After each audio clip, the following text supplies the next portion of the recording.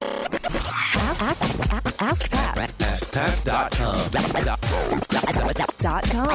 AskPat.com. Hey, what's up, everybody? Pat Flynn here, and welcome to episode 971 of Ask Pat. Thank you so much for joining me today. As always, I'm here to help you by answering your online business questions 5 days a week. All right, now here's today's question from Joey. Hey, Pat, this is Joey. I was wondering if you could help me out. I'm trying to figure out a way to go about starting up a fund for my wife's veterinary clinic that she works at. And I was hoping you could give me some guidelines of how to go about starting up a fund to help with animals that are sent by our local rescue organization to provide better medical care for some of the animals, because they only have a certain amount of money per animal they're allowed to use, which results in more animals being put down due to not having the funds to care for them. Thank you. Hey, Joey, thank you so much for this question and for just the cause that it is that you're trying to help figure this out for. So thank you so much. I'm definitely in support of all of what you're talking about. The number one thing you could do is probably the easiest thing you could do, which is set up a Indiegogo or GoFundMe account. These are essentially crowdfunding platforms. Kickstarter wouldn't be a place to go to, even though that's the most popular one, because that's mostly for kickstarting campaigns for certain ideas or businesses and things like that. But GoFundMe and Indiegogo often have sort of the philanthropic angle to them. GoFundMe might be the best place to start, but there may be some other options too, specifically for animals, which you might want to actually research too. I don't know any off the top of my head, but there may be crowdfunding platforms specifically for helping animals, because I know a lot of people who want to help animals, and I wouldn't be surprised if there was one. So you might want to do some research on Google really quick. Just look up crowdfunding animals or animal rescue crowdfunding, and you might come up with some other campaigns that are already happening, but they may be on platforms where those things exist, and then you can set up your own. And that would be the way to go. Now, a few tips for doing those kinds of things. The number one thing I would offer is make sure you tell that story and you have a very, very emotional sort of connection with those who are going to be watching that video and reading that campaign. That's the number one way to get people to want to support this, is through storytelling. And talk about why this is important. What would be the outcome if people did not support?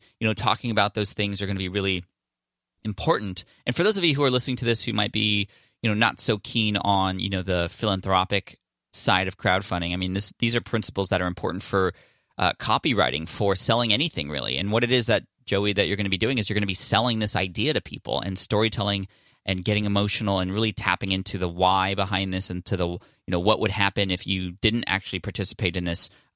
Those kinds of things help push people, who are on the fence, who care about this thing, to actually go and contribute. And then actually having different levels of contributions as well, and then giving something back in return is also really important. That's what kind of makes Kickstarter and Indiegogo really key, is that when people pledge, they're getting something in return, not just, they're pledging for nothing, but they're getting a reward as a result. And, having a certain goal and having people come together to do that, I mean, all those things matter. And also the last thing I'll say, Joey, is to make sure that you don't get too afraid of actually sharing this fundraiser with people. I think that's the other thing. A lot of people will go through the steps of setting up one of these crowdsourcing campaigns or crowdfunding campaigns, and then they're going to feel a little timid with getting it out there. And if you have something that you really believe in that needs help, then it is your job, your responsibility. You're the key player there.